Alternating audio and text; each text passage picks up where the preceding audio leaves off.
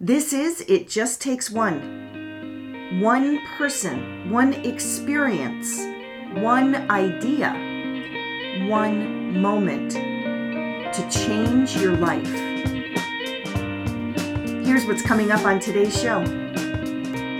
5 years ago, I started thinking about writing this book. It was 2.5 years ago I started writing. So it's definitely like this moment of, holy cow, I did it.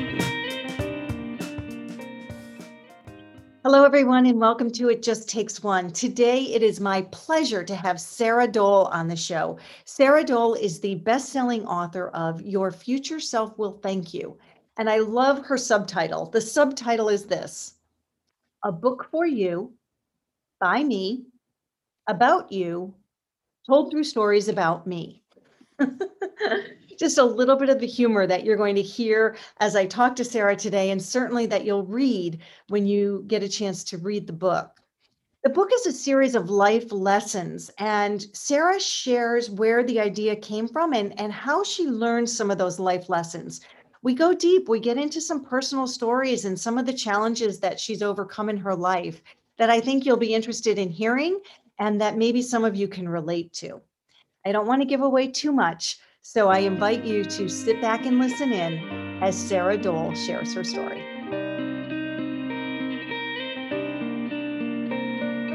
Hi, Sarah. Welcome to It Just Takes One. How are you? I'm great.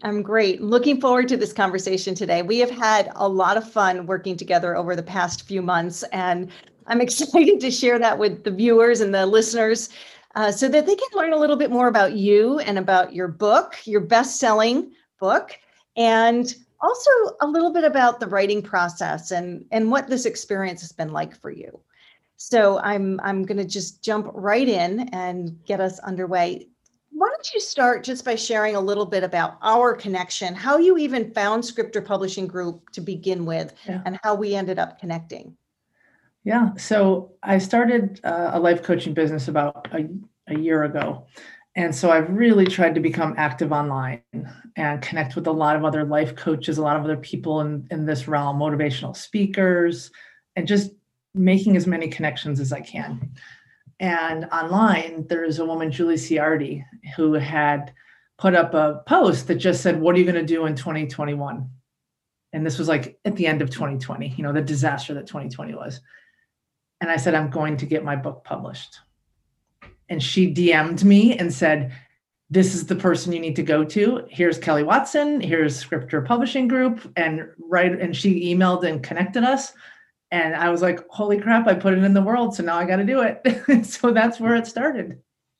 I actually didn't even know that I knew that she had referred you, but I didn't actually know the specifics of how that happened. So I love that you throw it out into the world and watch out because it's going to happen like instant. That's amazing. I remember the first cool. conversation. And there was the moment of fear, right? When I almost didn't post.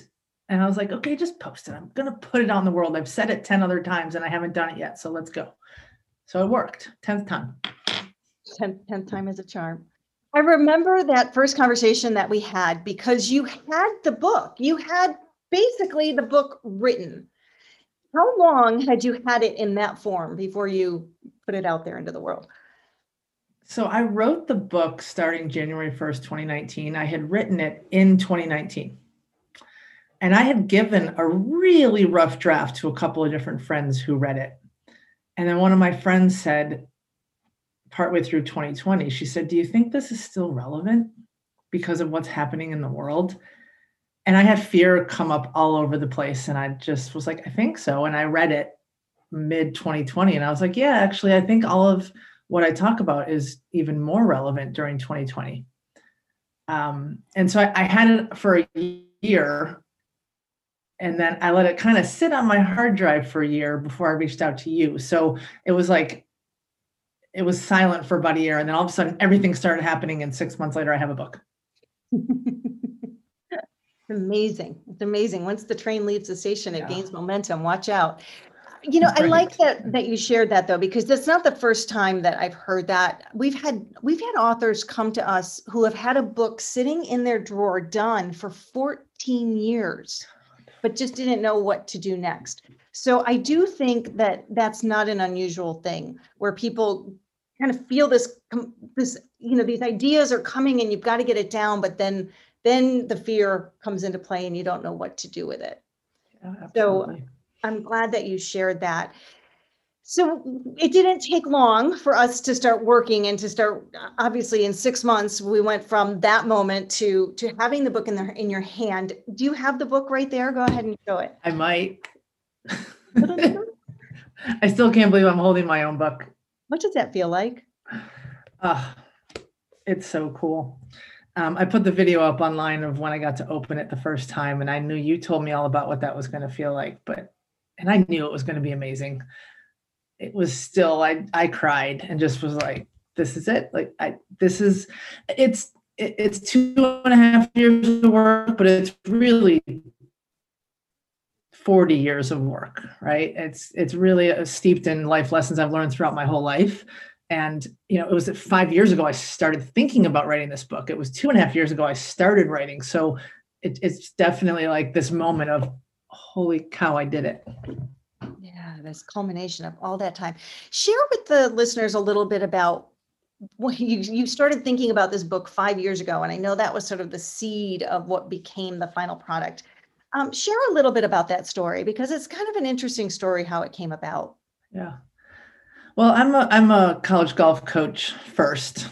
I'm almost 20 years into my college golf coaching career. And when I became a head coach, I started this program for the college seniors for their spring semester called Real Life 101.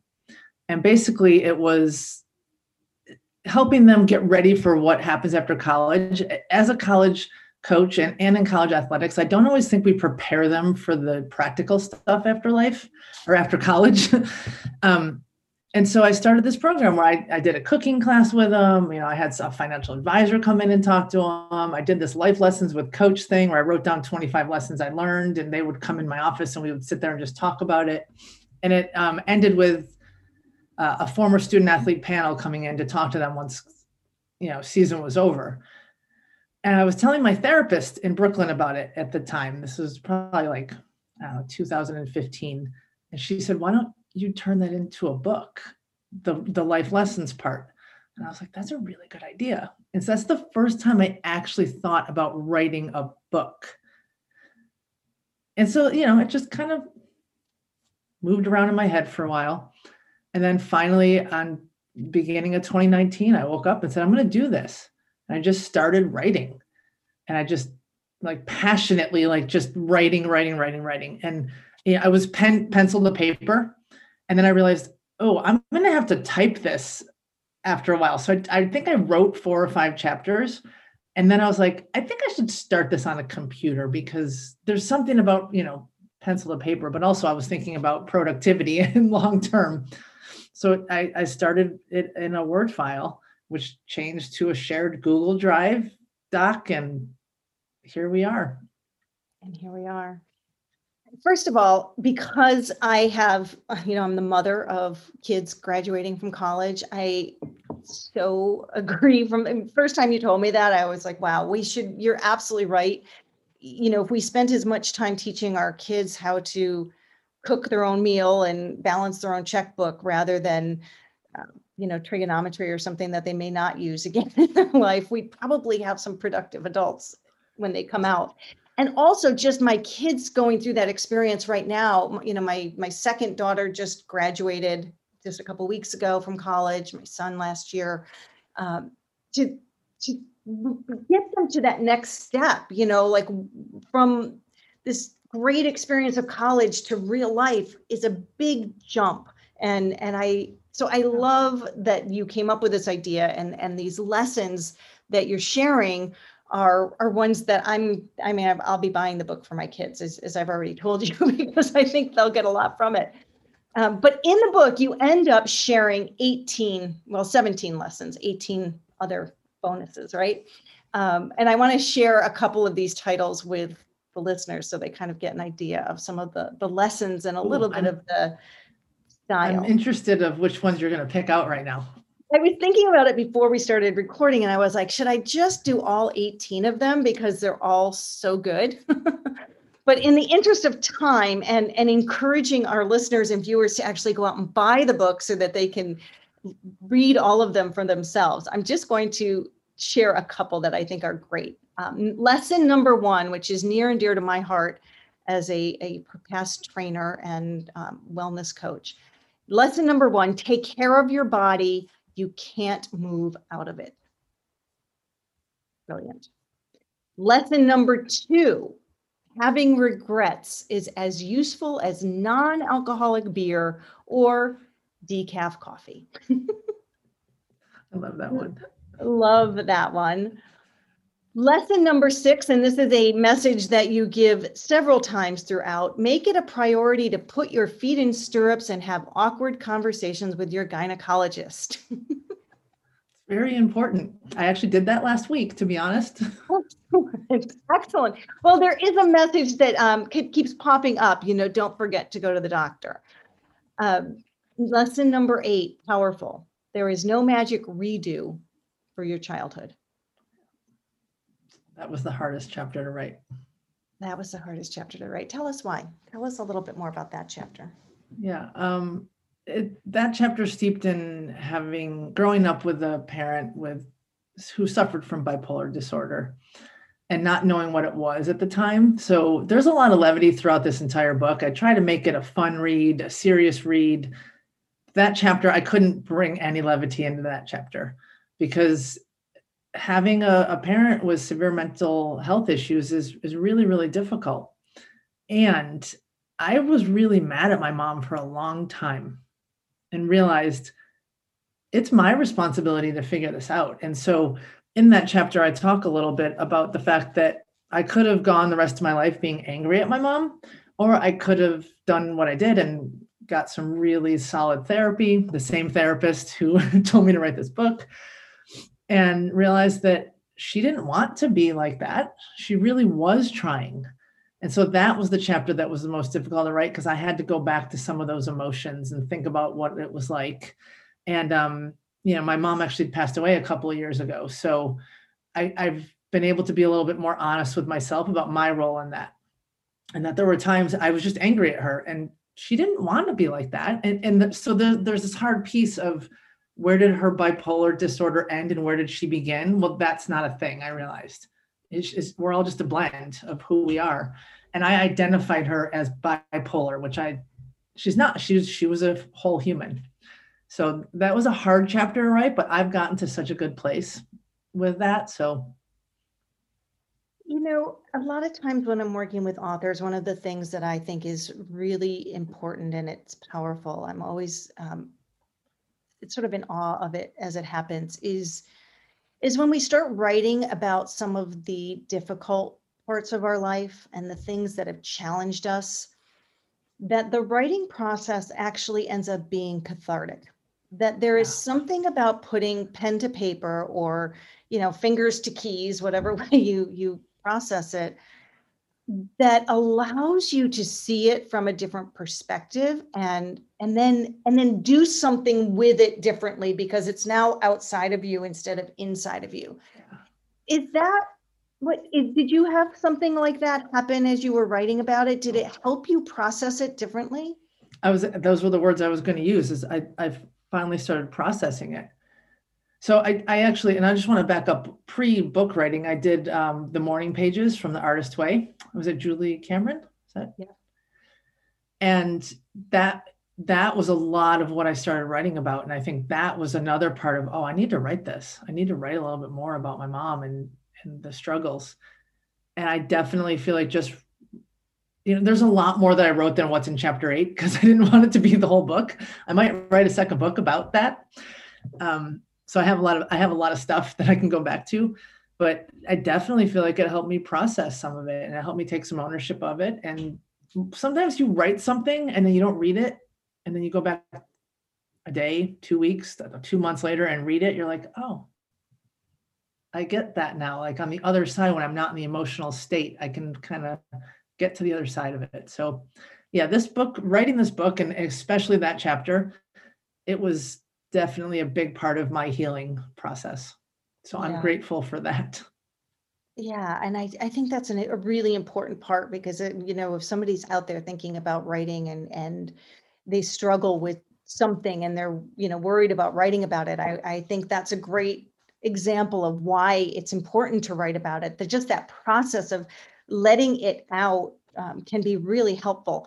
The other thought I have, though, that I'm wondering is you included it in this book that's, these life lessons. So what's the lesson that you want the reader to get from that Yeah. chapter in particular? So there's no magic redo for your childhood. We've all had something difficult in our childhood. And if you didn't, like, kudos to you, or you're just ignoring it, right? Right. But sometimes we blame our parents. We blame whoever raised us. We blame things from our childhood from moving forward to getting to where we want to go. And I think I was doing that for a long time. I was blaming my mom. I was angry. I was like a victim. How could she talk to me this way? How could she do this to me? And then I was able to realize I have control over what I do with this. And I can use this for strength. And one of the things I talk about, I think at some point in the book, about going to therapy, I was a college athlete. I grew up playing sports, and I thought, I'm tough. I don't need help. I don't need support. I don't need therapy. Look at my mom. These are my, like, ignorant 18-year-old words. Like, she's crazy. Therapy hasn't worked for her. Medicine hasn't worked for her. So I don't need that. I'm strong. And then I realized it's actually strong to ask for help. And it's strong to realize, okay, this is what happened in my childhood. And it could just be small things. Like it could be the messages we receive through social media for those growing up now, but media, the things that we're taught I think we're always taught from a beginning, you're not good enough. And that's from your parents. And it's not their fault necessarily. It's like, don't do that. Don't touch that. You're always being told what you're doing is wrong, or you're looking at images online or in the media or in movies, and you're like, oh, I'm not good enough. Look at her. She's like got the perfect body, or she's got the perfect life, or so I think it's not just your parents. It's not just, for me, it was based a lot in my mom, but I think for most people, it's just realizing what we grew up with. It's okay that it's not okay that we were told we're not good enough, but that's just the nature of our society. And so it's realizing that you are good enough and you don't have to wallow in some of the lessons that you learned that were a little bit backwards when you were younger. So that is my long-winded answer to what I want chapter 8 to be for people. I think it's such an important lesson. I was just on a coaching call before this, and I had a very similar conversation. And it's that whole idea that we sort of carry this baggage with us, and that the only thing that we can control about that is our response to it. Is basically what you're teaching.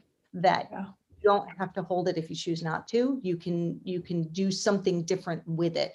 It doesn't mean it won't be there. It is part of what makes you. But you can choose a different way to move forward. Absolutely. Well, and it's something I've learned a lot in the last year. If it's okay, I talk a little about, I became a certified life coach through CLCC and Kate Swoboda. And I learned from her and from that program about reframing limiting stories. I had words to put on it because I think that's really important, that you don't just say, okay, this is a lesson I learned, and now I'm just going to think this way. You don't spiritually bypass. That was something I really learned from them. You might have a limiting story of I'm not good enough. You have to take time and grace and compassion to process your feelings around that before you can reframe it to I am freaking good enough. Like, I'm amazing. You don't just go from here to here. You've got to process. And that's something that I've learned. And that's a lot about that chapter. Is it took me a long time to process my feelings around that before I got to the other side, where I'm like, I actually think my mom's really proud of me. I always thought she thought I was bad or wrong, or I think she's really proud of me. And like, it took me, it almost makes me want to tear up because it took me 40 years of work to get there.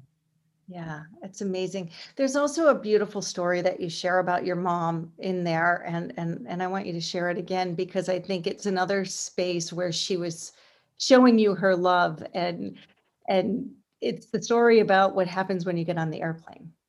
I was wondering if it was my wedding weekend or the pilot.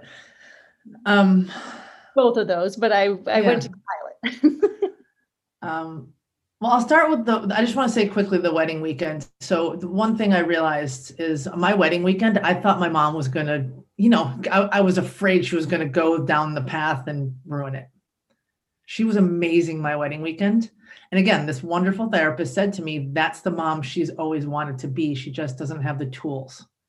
So like that wedding weekend, she was like, I will never forget how amazing she was for those. It was a 72-hour party. But the story you were referring to is, And I want to make sure that we share that, because if somebody's out there, thinking about their own situation, and there may be something in there that they may want to process a little bit more.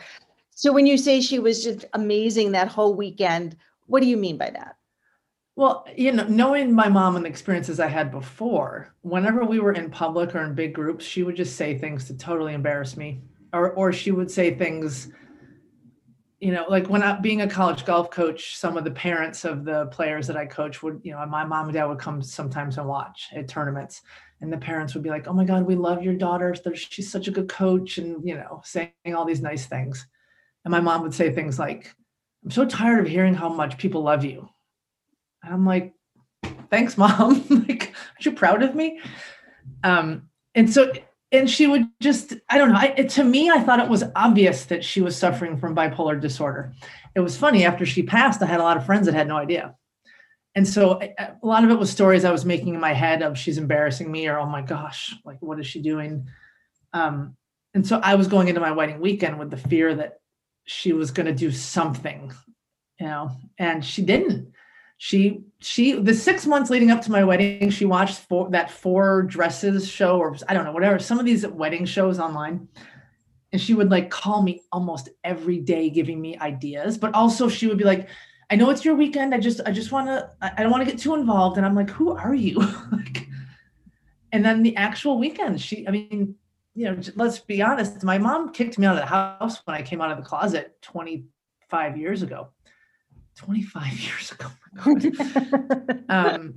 Yeah, time adds up really fast. Right. And then she walked me down the aisle with my dad. My dad and my mom walked me down the aisle, and she was amazing that whole weekend. I'm going to say this as a joke. She kind of shut up all weekend. I was expecting her, and she just I just watched her be really proud that weekend. So that's what I mean by that, is that she was amazing. Yeah, that's very cool. And there's more to that story, but let's finish it. In fact, I just found it while you were speaking. I found the section here where you tell the story about the plane. Let me read you that piece of it, and then you can share more, because I think it might be interesting for you to hear it read to you. You might make me cry. So you're flying back to New York for a funeral, and you're sharing, and then you said, I told the story of how my mom would say, tell the pilot to fly safely whenever I would get on an airplane. Why? I would ask. And she would respond, because there is a special bundle on board. It was a tradition that started on my first flight alone when I was in my early teens, and I never missed the pilot phone call since.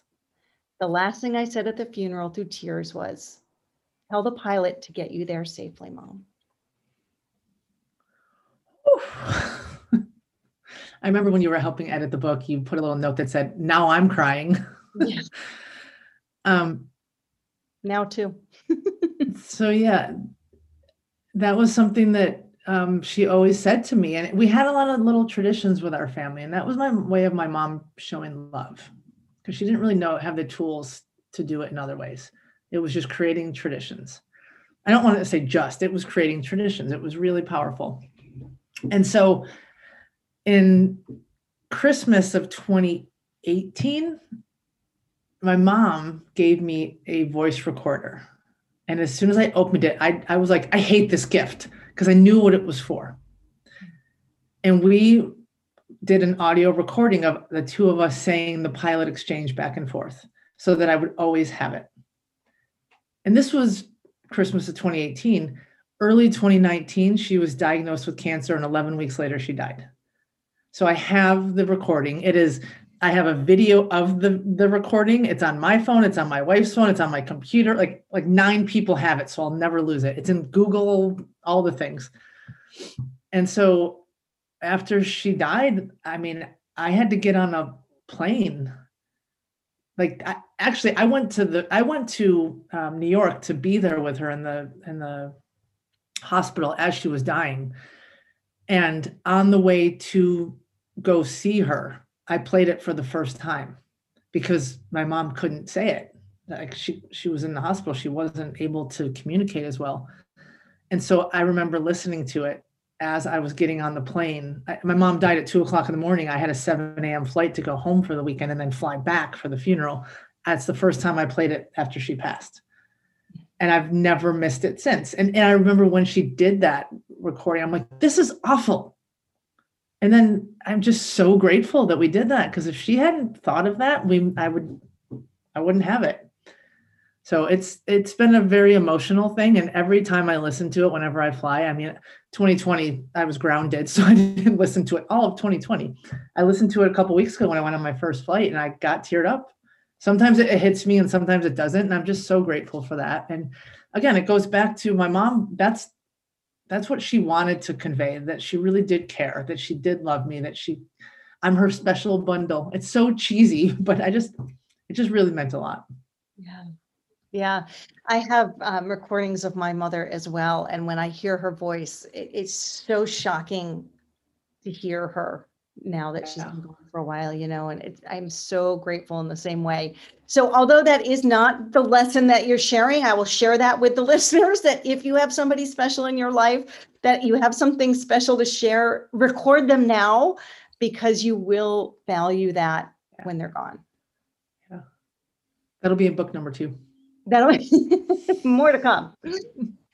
So obviously that is one chapter out of many. Do you have a favorite of all the lessons that you shared? Do you have one that really stands out to you? Yeah. If you want to win a conference championship, come out of the closet. Tell us about that. And I don't actually remember what chapter. I think it's chapter 9, 10. I don't even know them in order. You got your table of contents right there in your book. It's yeah, I'm going to open it up. My wonderful table of contents that you helped me create. It is chapter 9. I said it right the first time. There you go. So I follow up the chapter about my mom with something a little bit more light, but it's all about being your true and authentic self. And I tell the story about how I was a college coach and I was not out of the closet. And I was hiding who I was. And I got engaged. I finally decided to tell the team my truth. And you as a college coach, you want to lead by example. You want to guide them, not just tell them like, here's the things you should be doing. You want to show them how to do it. And I felt like I was never being my true authentic self that first 3 years of being a head coach. So finally I just sat down. I was so nervous and I told the team, and the reaction was just amazing. And first of all, the team right away wanted to know if they were invited to the wedding. And I was like, no. And they're like, we'll pay to go to your wedding. I'm like, I'm not selling tickets to my wedding. Like, they were just amazing. And right away, I felt like I could be my true authentic self. And it's not like I shared all of my personal life with them after that. I just could be more, I didn't have to worry about, like, I don't know, pulling myself out of the closet on accident. I could just be true. And they got to like ask questions about like, are you going to wear a dress? Is she going to wear a dress? Like all the things about the wedding. And I just had a much closer bond with them after. And the very next year we won our conference championship for the first time in school history. And then we won it 3 years in a row. So that's kind of I love the joke about, we won conference because I came out of the closet. But honestly, I was a better coach. I was a better partner. I was a better sister, a better daughter, like all of the things. Once I was true about who I was, I just could step into me a little bit more and really live without fearing that I was going to offend someone with who I am. It was pretty powerful. It's really powerful. And what's your message to somebody out there who feels like they're covering something or they're not fully being their authentic self? What's your message? Well, first of all, you have to love whatever you are. You have to first get to a point of you're proud of yourself. And that's a hard place to be sometimes, especially if you're a quote minority, whatever that means anymore, right? In the wise words of Dan Savage, who is, I don't know if you know who Dan Savage is. He's the love and sex advice columnist out of Seattle. He said, if you roll it out like you have cancer, people will treat you like you have cancer. And I've never forgot. I mean, I heard that after I've already been out, but it's such a true thing. If you roll out something about you, like almost in an apologetic way, people are going to think like tiptoe around it. But if you roll it out, like I'm super proud to share that X, Y, Z, whatever it is, and you show that you're proud of it. If someone reacts in a different way, then they're not your people. They're going to be proud of you too. And that's something I've really learned is I'm unapologetically out of the closet now because why not? You know, I live in San Francisco, so it's easy here. It's a very liberal place, but I no longer hide. If you don't like it, I'm not throwing it in your face. I'm just being me. And that's what I think is really important is to be really proud of who you are. And then when you talk about who you are, talk about it in a way that like, this is awesome. I'm getting married, or I can't think of another example right now because that was mine, but I think that's the big lesson. I think that's a huge lesson, and it people get what you give, right? They'll take from whatever the situation is, your point, whatever it is that you give them. So like you're saying, if you give them that this is terrible, they're going to be like, oh, this is terrible. If you're telling them this is amazing, they'll be like, oh, this is amazing, right? Exactly. So it's so important that you feel that within yourself so that you can then share that. Yeah. And share it when you're ready. Don't have anyone else tell you if there's something that if there's even just like a big project you're working on and you're afraid to say it out loud, say it out loud when you're ready, you know, when it feels right. I think that stuff's important. I think a lot of us live in someone else's standards. Start living in your own standards. That's what I'm learning. I'm still learning it. I'll be learning it forever. A lifelong process. Let's talk for a moment about your beautiful wife, because she's not just an important person in your life, but she was part of this book project in a couple of different ways. Her name is Kat, and you do the cute dedication to her. But talk a little bit about Kat, about her hands in this book and some of the ways that she was supporting you in this project. She's awesome. I hit the wife jackpot. She's just a wonderful human being, and we've been together for almost 11 years, and we continue, first of all, with our relationship, we just continue to work. We just work on it all the time. Every once in a while, our phrase is, are you still in it? Yeah, you still keep going? Okay, we'll check in again in 6 months. But talking about being your authentic self, I feel like she's helped me be my authentic self.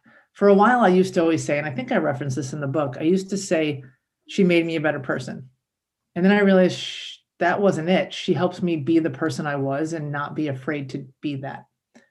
And I don't know, ever since I've met her, I just feel like I have this is like a cheesy thing, but like I've stepped into my greatness. Like I just truly feel like I stopped being worried about what people thought about me. It wasn't an overnight thing. It took some time. And so when I started writing this book, she was actually the one that encouraged me. So January 1st, 2019, she was in Seattle. She texted me and said, Google Adam Rippon letter to self. And that's what I did. And it was this Adam Rippon, the figure skater. He had written a letter to his 13-year-old self, and they had put a video of pictures of him as he's reading this letter. And she said, I think you should do that. And that's where it starts. That's where the book starts, is a letter to my 13-year-old self. And I just started writing. So like all those little steps, right? The therapist told me to write it, and then I started thinking about it. Then that moment when Kat said, Google that. I mean, I have a picture of me after I was crying, and I just started writing. So like she really prompted me to start the writing. And then as I'm going along, she was just always encouraging me. And then I said, I have this thing I want to do. I met this woman, her name is Kelly. She runs a Scriptor publishing group, and I really want to invest in this because I don't know how to do this and I need support. And she was like, you know, how much does it cost? We talked about it. We looked at our finances. She's like, let's do it.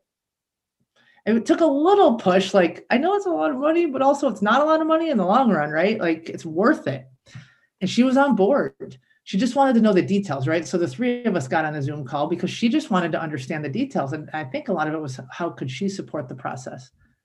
And so the amount of times I have like been like, Kat, can you read this? And I like read something out loud to her and she'll stop what she's doing and actually listen. She read the whole book front to back and helped me edit things. She has my best interest in mind. There were several things throughout the book that she said, I think you need to tweak this, this, and this, because she knows me and she knows the message I wanted to get out. So I think that's a big part of really finalizing the book, was someone who really understands like who I am and what I wanted to say. Because obviously, Kelly, you were awesome in helping me with the editing and like, but you didn't know me. And so you were giving me a lot of suggestions. And the one thing I want to say is you never changed my voice. You just gave me like, here's a suggestion. And I took probably 89% of your suggestions, right? 88. 88. I took 98% of Kat's suggestions. Yeah. But that was the thing, is someone who doesn't really know me and then someone who knows me better than anyone, both had my best interest in mind. And that was really important. From like the book, and this is like the little things, the fact that the book is matte and not shiny or glossy, because my first copy came glossy with white paper, and Kat said, I like it, and for your content, it looks too clinical of a book. She said, look at all these other books. We went and looked at every matte book that I had, and then these books, it's actually off white paper. It was her that pushed me to do that. And as soon as I got this copy, I'm like, oh my God, you're so right. Are you right again? You're always right. So I could talk about her for like 7 hours. So you just have to cut me off. No, it's so good. And a couple things that I want the listeners to take away from that is it is really important to have support when you're taking on any big project, but even with writing a book, to have somebody there who can give you their honest input because they have your best interest at heart is so valuable. And I know I encouraged you to have her read in and to get all of that for that exact reason, because you get a different perspective when it's somebody who has your best interest at heart and they can Absolutely. see what can't be seen from the outside.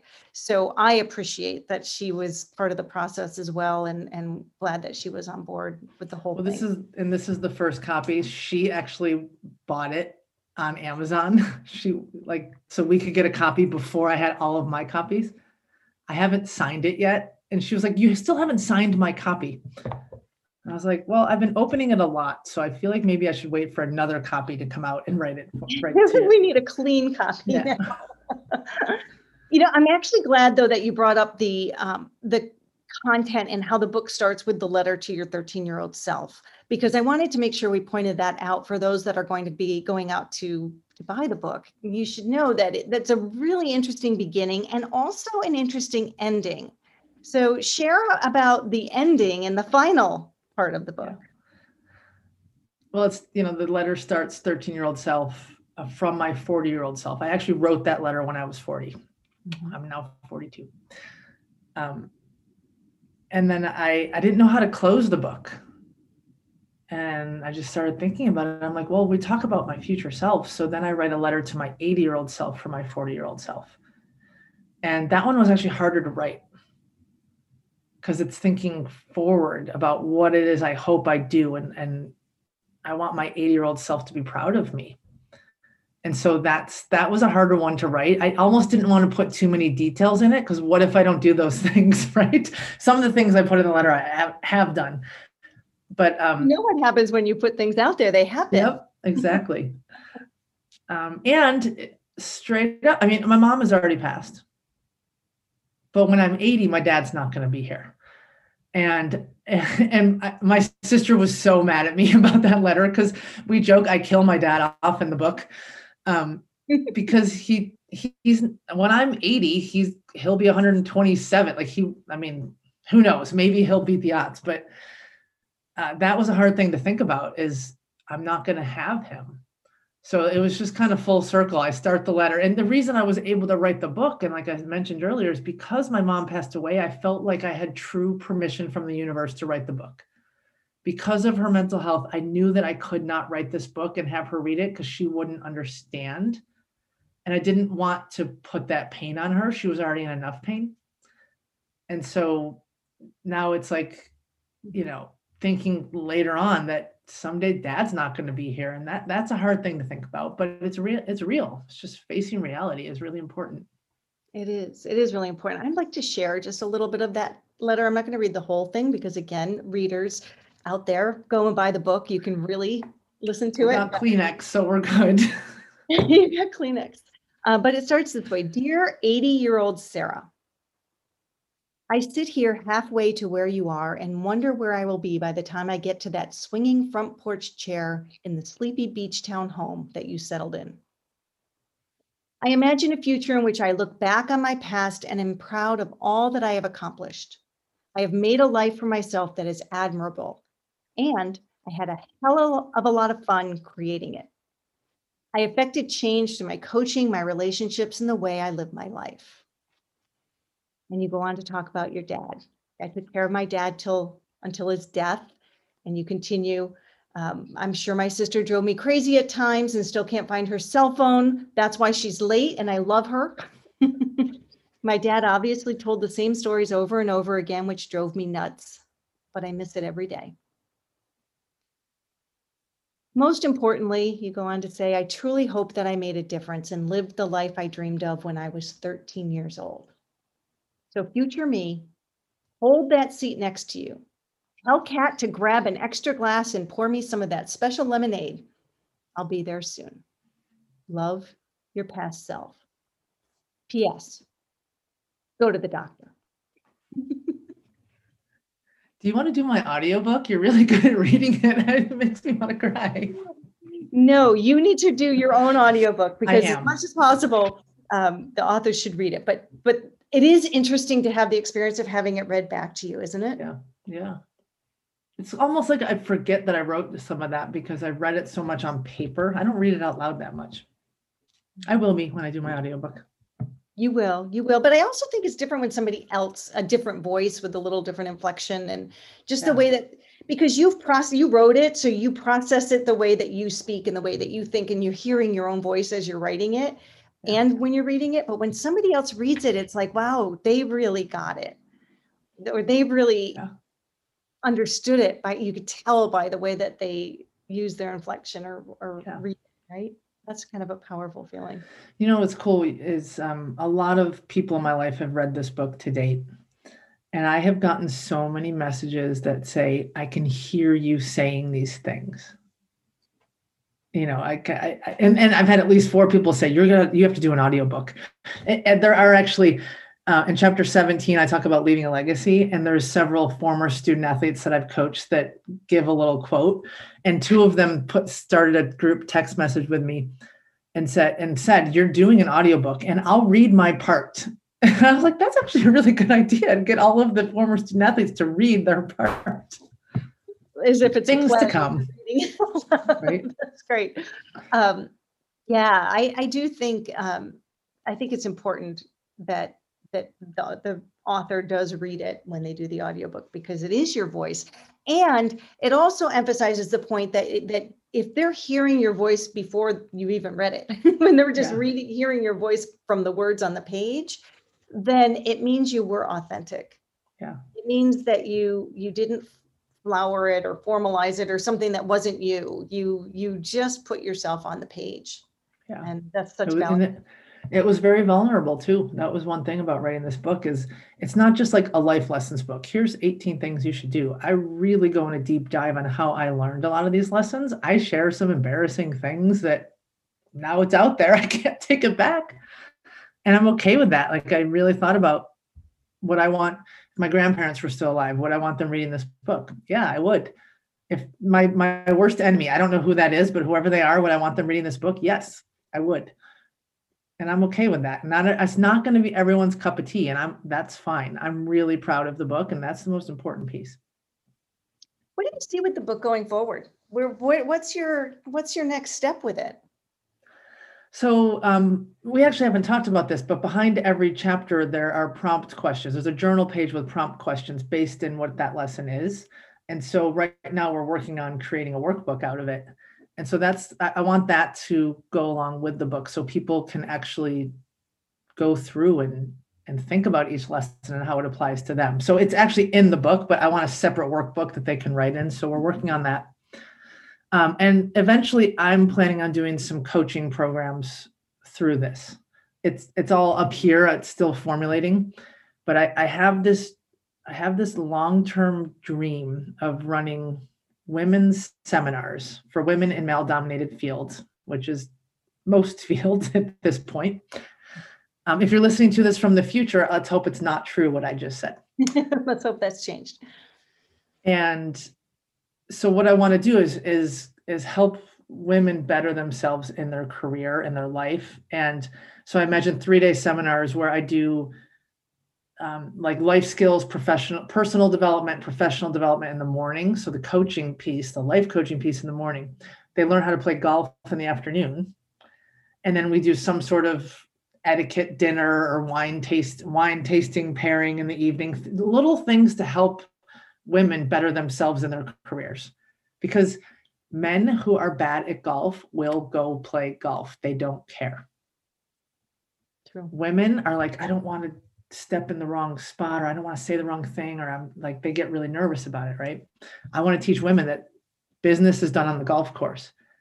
And if you show up and you make a putt in front of everyone, people are going to remember that. And there's just like this insecurity. So that's like the long-term goal of this is I want this book to be a part of those programs. I want this book to be something that goes out to a lot of, not just student athletes, just students or young men and women, 18 to 30. That's really the people I think it's benefits the most. So I have all these dreams about how to get it to those people. I'm just not there yet. It'll be there.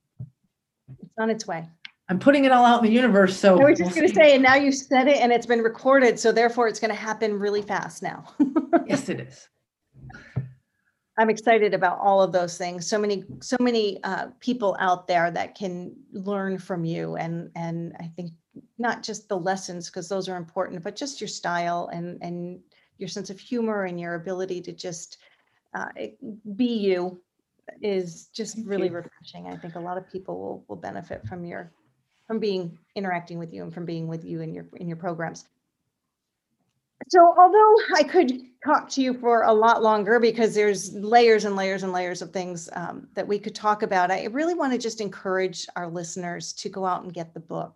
If they want to buy the book, where can they get it? Amazon.com. Just you look up Your Future Self Will Thank You. And right now it pops up as the second book. It'll be first. Don't worry. We'll get there. It will. And how can they get in touch with you if they want to follow you or stay connected in some way to you? I think the best way is to go to my website. It's saradolecoaching.com, Sarah with no H, DOELL, coaching.com. All of my social media links are on there, my newsletter, my blog. If anyone wants to work with me as a coach, there's a way to have a first free call with me to see if it's a fit. So I think that's the easiest way other than just saying all the other links. Just go to saradolecoaching.com. Excellent. I'll make sure that's in the show notes as well. Sarah, before we finish up, one of the things that I like to ask all of our guests is about the phrase, it just takes one. I'm always fascinated by the answers because everybody perceives that differently and gets something different from it. So I'm just curious from you, what does it just takes one mean to you? I knew you were going to ask me this, and the very first thing that came to mind is it just takes one step. And there's so many things that people want to do in their life and fear stops them from moving forward. Take the first step, one step forward. And that's really what it just takes one means for me, is wherever you want to go, just take the first step towards it. Nice. So true.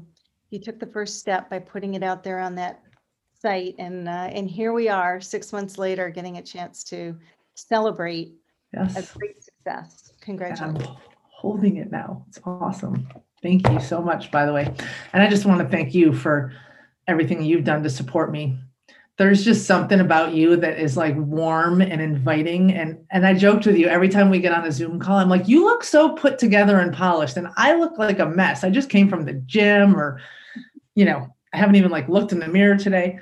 But I just appreciate your support in this, and Greg. I mean, I just think it's been such a great process, and I know that I am a perfectionist that goes at 1 million miles an hour, and you have helped rein me in a little and helped me like have my process. And I think that's really important. That's the cool thing about self-publishing and working with a group that can help you, is you didn't try to change my voice.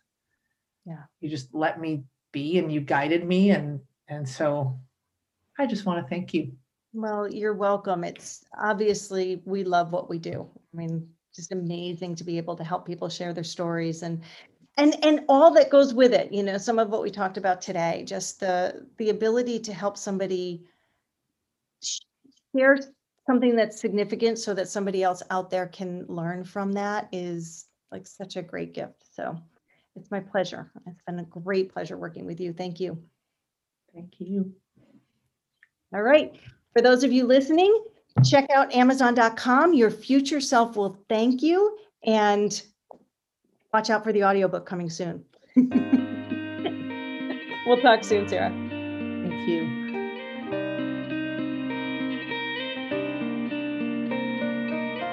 And there you have it, a great conversation with Sarah Dole. So many great takeaways from that interview. And I just wanted to come back and point out a couple of things, just points that I think are important for all of us to think about as we finish this episode. The first is her journey to authenticity and her belief that it is absolutely okay to be you. She does that in a humorous way in the book, and describes that in a humorous way. But I think in the conversation that we just had, she did a really good job of explaining that being authentic isn't always easy, that vulnerability is difficult, but that the more you can be your authentic self, the easier life is. And I think that is a great takeaway for all of us, to continue to work on being our best authentic self. The other part of the conversation that I thought was worth noting was when she said that you can only control your response.